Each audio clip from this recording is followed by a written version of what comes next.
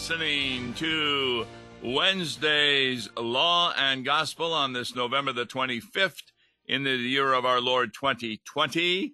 Even though it's the day before Thanksgiving, I'm preaching at 3 congregations, or 4 actually, tonight on Thanksgiving, and we're looking forward to that. And we're also going to be talking about a little Thanksgiving that we have as we examine, as we do on Wednesdays, C.F.W. Walther's lectures to seminary students in the 1880s about law and gospel. He did over about a year on Friday nights, although this lecture is the 32nd evening lecture, and it occurred on June the 19th, 1885. But before he was done looking at Thesis 20 of his lectures, his wife passed away. And when she died, of course, it was also the end of the school year, so the lectures did not continue until the following September. Her name was Amelia Walther, and died before he completed this particular thesis. So you can understand the thankfulness he has for knowing that she believed the gospel and heaven was her home. Prior to getting into Thesis 20, as is his custom, he gives a little bit of an introduction. And this introduction is to talk about, well, what is the problem in the Lutheran Church? And we find out that the problem is what? It is rationalism. In fact, that's the reason that the Lutherans left Europe, due to rationalism. What's rationalism? It's using your reason to take a look at Scripture. And not Scripture interpret Scripture, but man interpreting Scripture. Walther mentions in the last quarter of the 18th century, rationalism descended on the Protestant church with the force of a hurricane. Now, a lot of people then began to believe it doesn't matter what religion you are, as long as you are sincere.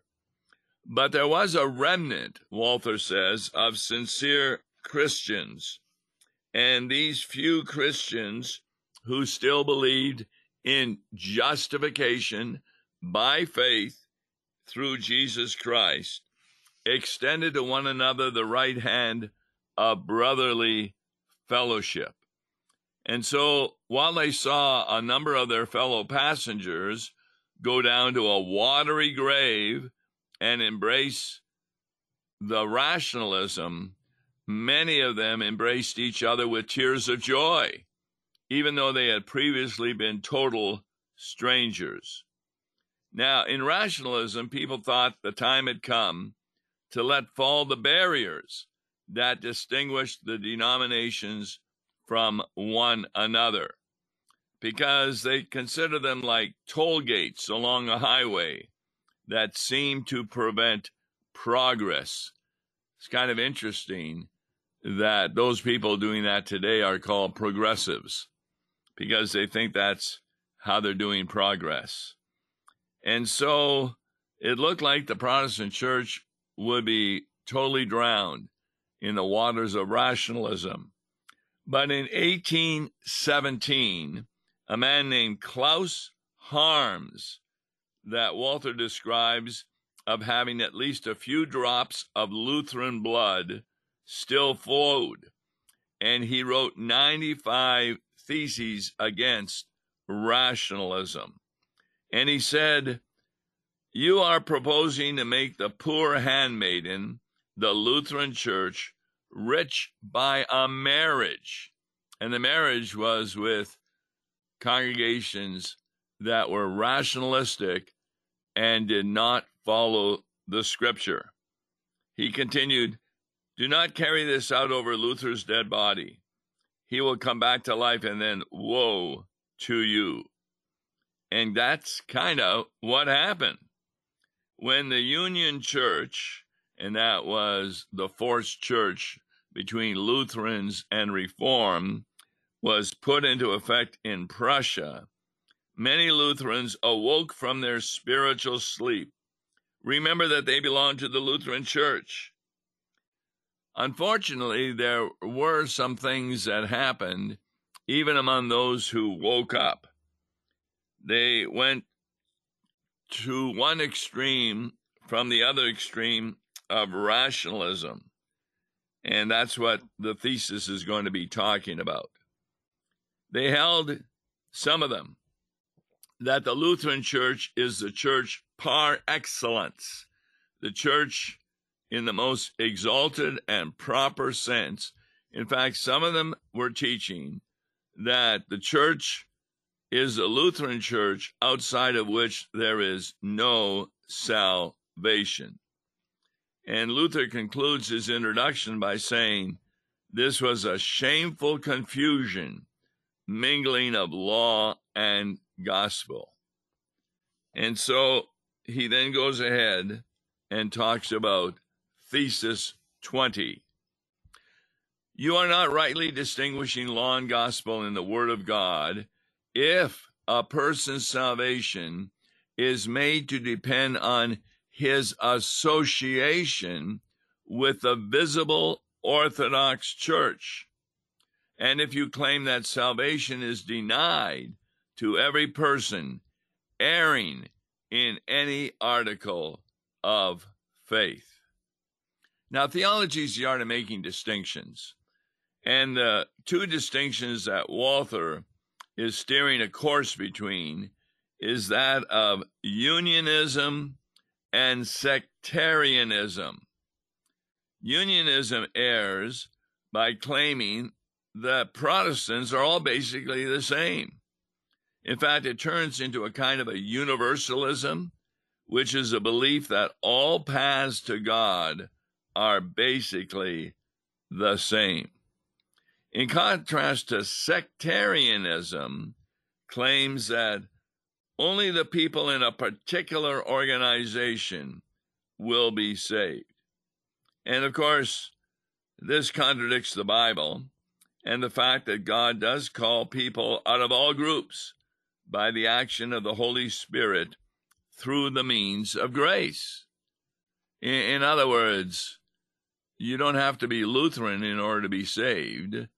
You can be a Roman Catholic, a Methodist, a Baptist, because many of them do hear that Jesus Christ died for their sins and their sins have been forgiven. So, he talks about how people stumbled into this false belief because every error bears much fruit. That's really good.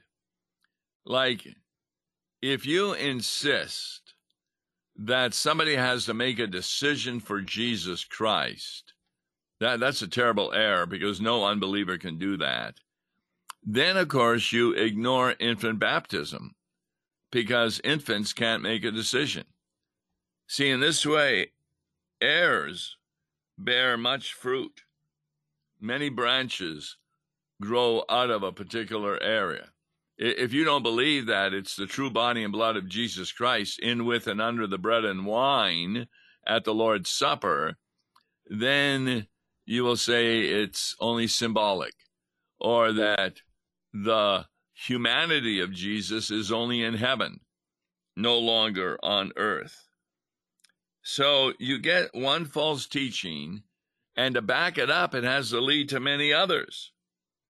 Now, the mother of this terrible false teaching of unionism, namely that all Protestants are basically the same, this is the doctrine that the church is a visible institution that Christ established here on earth, hardly different than, say, a religious state of government. In other words, the word church can mean a number of items. People say, I'm going to church. that means they're going to a worship service. Or our church is at such and such an address. The word church there is referring to a building. Or our church is going to go to a movie. Well, that would refer to the people.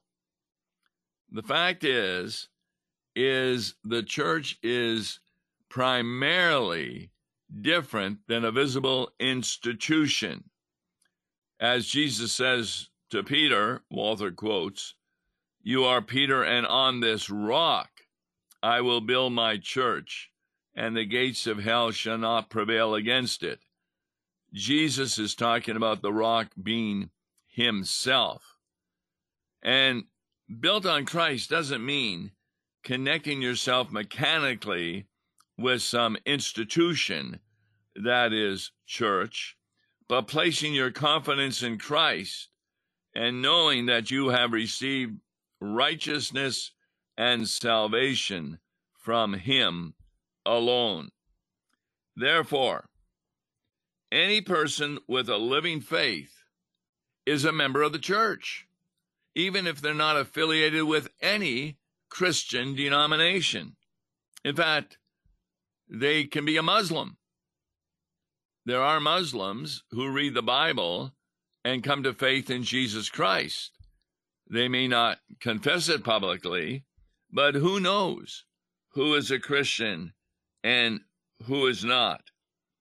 Remember, Christ is called the head of the congregation. So if someone does not have a spiritual connection with Christ, Christ is not his head. Another metaphor Walther brings up is the church is called the body of Christ. This has motivated many of even the most faithful Lutherans to say, since a body is visible, the church too must be visible. But that's a wrong point of exegesis, he says. Exegesis is interpretation of particular phrases and verses in the Bible. And we also hear another metaphor. Christ calls the church his flock.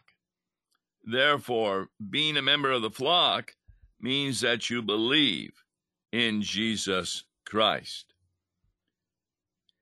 Christ talks about the field is my kingdom. No, he doesn't say that. He says the field is the world. In fact, the confessions of the Lutheran Church emphasize that fact. The Savior compares his church to a field in which weeds grow among the wheat, to a net in which good and bad fish are caught, to a marriage feast that foolish virgins join along with wise virgins, and to another parable, people can even gain entrance even though they are not dressed in the proper wedding garment. Now, although the true church is composed only of good sheep, only of reborn persons, the church never appears in the form of a congregation that is made up only of true Christians, because the church, a congregation, can never purge itself of the hypocrites that ungodly persons worm their way into. So we must see people going to church, but we cannot see whether they belong to the church, because the church is visible to the eyes of God alone.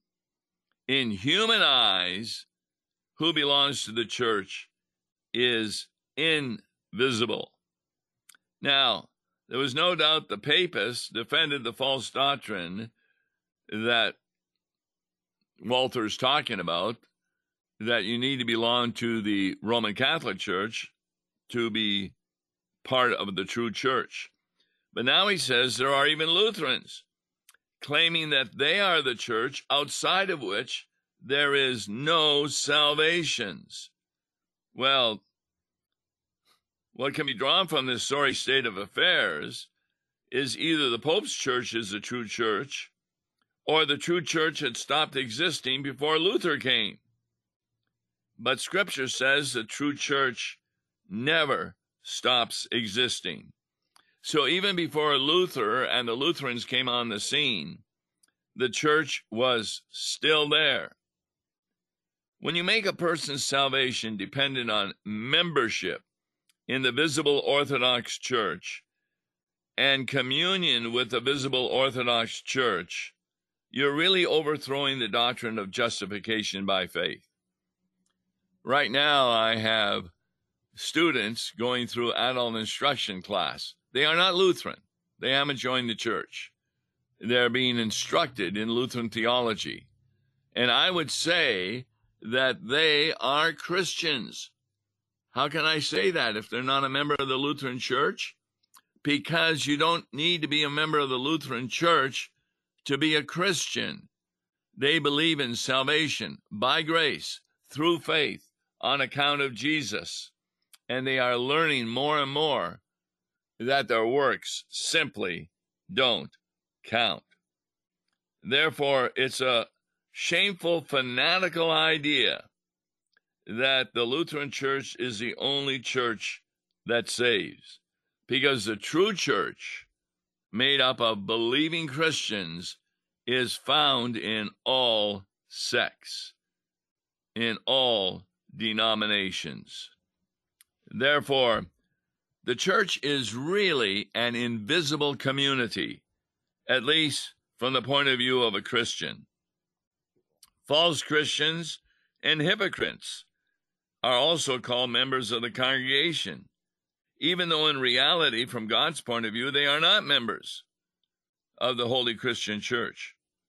And why is that? Because we cannot look into their hearts. Only God can. We do not judge, except when they are obviously ungodly persons and unrepentant of their sins. It's an awful mistake to claim that people can be saved only by joining the Lutheran Church. There are still Christians, Walther says, in the Reformed Church, among the Papists, and even among the Methodists. He talks about the Roman Catholic Church, quote, "They still confess that Christ is the Son of God and that he died on the cross to redeem the world. That truth is enough to bring a person to the knowledge of salvation." So when we talk about the Antichrist, we are not referring to members of the Roman Catholic Church that may be true Christians because they believe the Bible. We're talking about the teachings of the papacy and the councils, like the Council of Trent, that says if you believe in justification by grace through faith, you're anathema. That means you're sent to hell. That's idolatry. That is the Antichrist of the Roman Catholic Church. In fact, we could even go so far to say that part of the Antichrist would be Lutherans who say that unless you're a member of the Lutheran Church, you cannot be saved. Anybody who demands additional requirements for salvation besides faith, like you need to be a member of the Lutheran Church, is mingling law and gospel. Walther says, "I would leave any denomination if I discover that it harbors errors with which I do not wish to be contaminated." But just because people may be saved in other religious organizations does not mean that it follows that we can remain in communion with those other religious organizations. Why? Well, he says, "I remember when I became a believer. I joined the Union Church," that was the Lutheran Reformed together, "and some people approached me with the intention of bringing me into the Lutheran Church. But I told them I was already a believer and did not want to belong to a church that claimed to be the only church that saved. Later, though, he found good writings, probably from Luther, that showed me that this is not true after all. The Lutheran Church does claim to be the only church that has pure doctrine, but it does not claim to be the only church that saves. That was a problem, not only during the time of Luther and during the time of Walther, but also some today believe that if you're not a member of the Lutheran Church, you cannot be saved. The Lutheran confessions talk about it in this way. So it is not at all our plan and purpose to condemn people who err because of a certain simplicity of mind, but are not blasphemers against the truth of the heavenly doctrine. Much less, indeed, do we intend to condemn entire churches that are either under the Roman Empire of the German nation or elsewhere. It has been our intention and desire to openly criticize and condemn the fanatical opinions and their stubborn and blasphemous teachers. For we have no doubt whatsoever that even in those churches that have not agreed with us in all things, many godly and by no means wicked people are found. I often say this on my radio program, that every Christian is a closet Lutheran. What do I mean by that? They really believe what Lutheranism teaches, in contrast to what their denomination may teach. When I drive for Uber, a favorite question I like to ask somebody, when you die and you go to heaven, who will you give all the credit to for your salvation? They always say Jesus Christ. That's Lutheran teaching. They don't say, well, I did a bunch of good works that God found favorable and therefore he saved me. Or they don't say things like, well, I made a decision for Christ and that's why I'm saved. No, they give Jesus all the credit.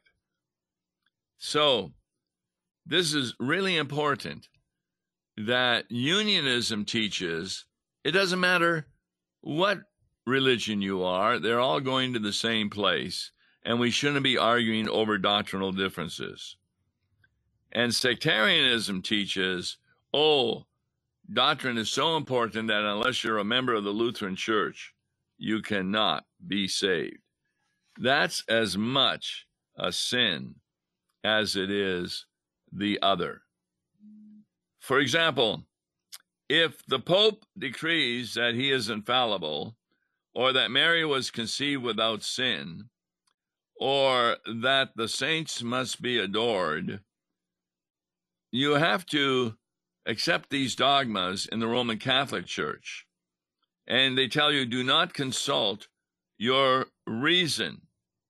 But if you fall away from the Roman Catholic Church, they say you're falling away from the true church.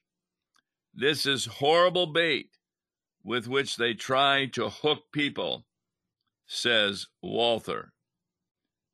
Luther had already discovered that nearly every papal teaching is on shaky ground, except for that one point that, as he says, troubled him greatly at the beginning, and that kept him from becoming truly certain of the truth and being cheerful.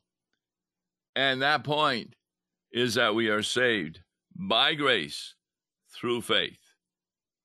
So Walther is telling the seminarians, don't become entangled with this false teaching that the Lutheran Church is the true visible church of Jesus Christ, in the sense that you can be saved only if you're a member of this church. It is the true visible church, Walther says, but in the sense that it has pure, untainted truth. And that's why people go through adult instruction, to see if what we are saying is a proper summary of the Bible. So what are you doing when you say the Lutheran Church is the only true church? You're detracting from the doctrine of justification by grace through faith in Jesus Christ, and therefore mingling law and gospel. So a week from now, we'll continue with these lectures of C.F.W. Walther, who did not continue them until September due to the end of the school year in June and the death of his wife. And we'll be taking a look at that. Law and Gospel will have repeat broadcasts Thursday, Thanksgiving, and Friday. We will be back live, God willing, on Monday. Until then, God bless you. Listen to Law and Gospel each weekday morning at 9:30 on KFUO. For a tax-deductible gift to Law and Gospel, please make your check payable to Concordia Mission Society and mail it to Tom Baker, P.O. Box 28910, St. Louis, Missouri 63132. To give online, visit lawandgospel101.com or call toll-free 1-877-267-1962. Views and opinions expressed on Worldwide KFUO may not represent the official position of the management or ownership of KFUO, the Lutheran Church Missouri Synod. If you'd like to comment on programs or topics heard on Worldwide KFUO, write us at KFUO, 1333 South Kirkwood Road, St. Louis, Missouri 63122. You can also leave a question or comment on our comment line at 314-996-1542. We are the messenger of good news, Worldwide KFUO.